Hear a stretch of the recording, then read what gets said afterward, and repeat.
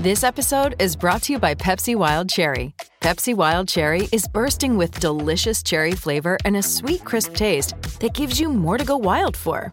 Getting wild may look different these days, but whether it's opting for a solo Friday binge watch or a big night out, everyone can indulge in their wild side with Pepsi Wild Cherry.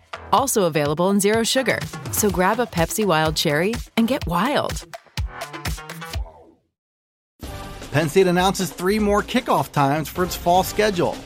Another Lions commit says he's shutting down his recruitment. Penn State's given just a 2% chance of winning a Big Ten title, and the school's athletic department launches a study on the future of Beaver Stadium. I'm Dustin Hawkinsmith from Penn Live. We'll tackle those headlines coming up on the Blue White Breakdown.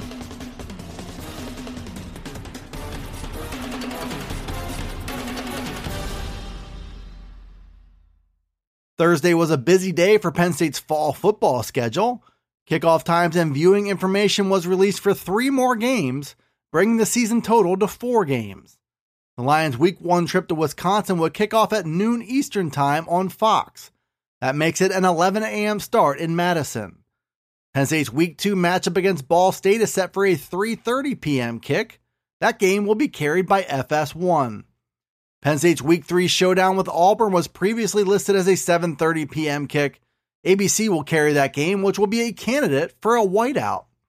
Lastly, Penn State's home contest against Illinois on October 23rd will also be scheduled for a noon kick. That leaves 8 Penn State games that still await kick times. There's also a lingering issue about the capacity at Beaver Stadium. Pennsylvania is trending toward reopening, following over a year of lockdowns, quarantines, distancings, and masks. But Penn State's home games have a chance to be completely open in the fall. That will be music to the ears of Penn State faithful who haven't had a chance to watch a home game since the 2019 season. Jerry Cross is 107% committed. The 4-star tight end from Wisconsin put that message out on Wednesday. He issued a graphic from the Penn State staff to say he's shutting down his recruitment. The implication would be that he would field no more phone calls and no more offers from other schools. Cross is the second Penn State commit to reaffirm the commitment he made. And while he hadn't been previously linked to other schools, the message from Cross was still a welcome sight. His classmate, Caden Saunders, also took the opportunity to reaffirm his commitment. That happened earlier this month. In Saunders' case, his commitment was meaningful because Saunders expressed an interest in taking other visits. But the messaging is clear from both he and Cross. Penn State's 2022 recruiting class ranks among the nation's best, and those two want to rally top prospects around them. Part of that process is to make it crystal clear that they're in it for the long haul.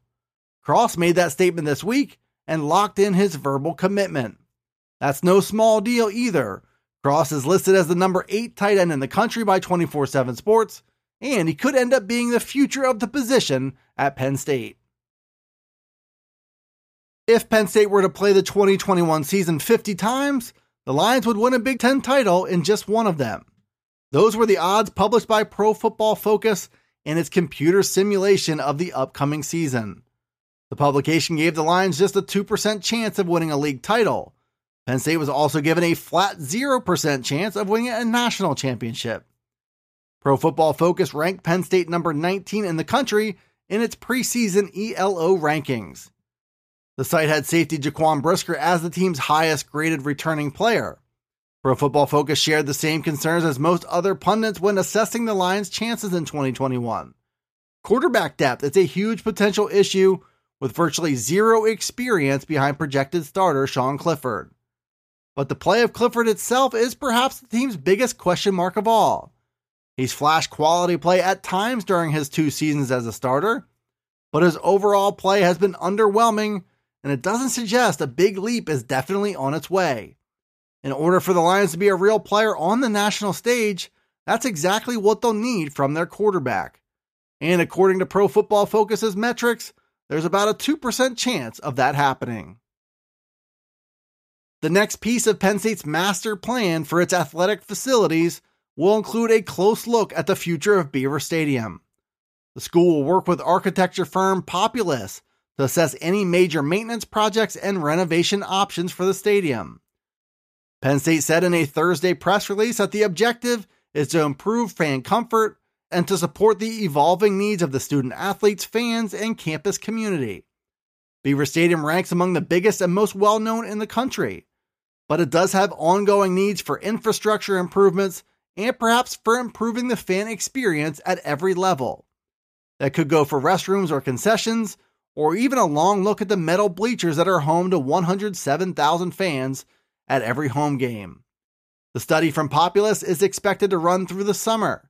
Some of the proposals in the master plan Penn State released in 2017 had to do with restrooms, concourses, food options, and improved seating options.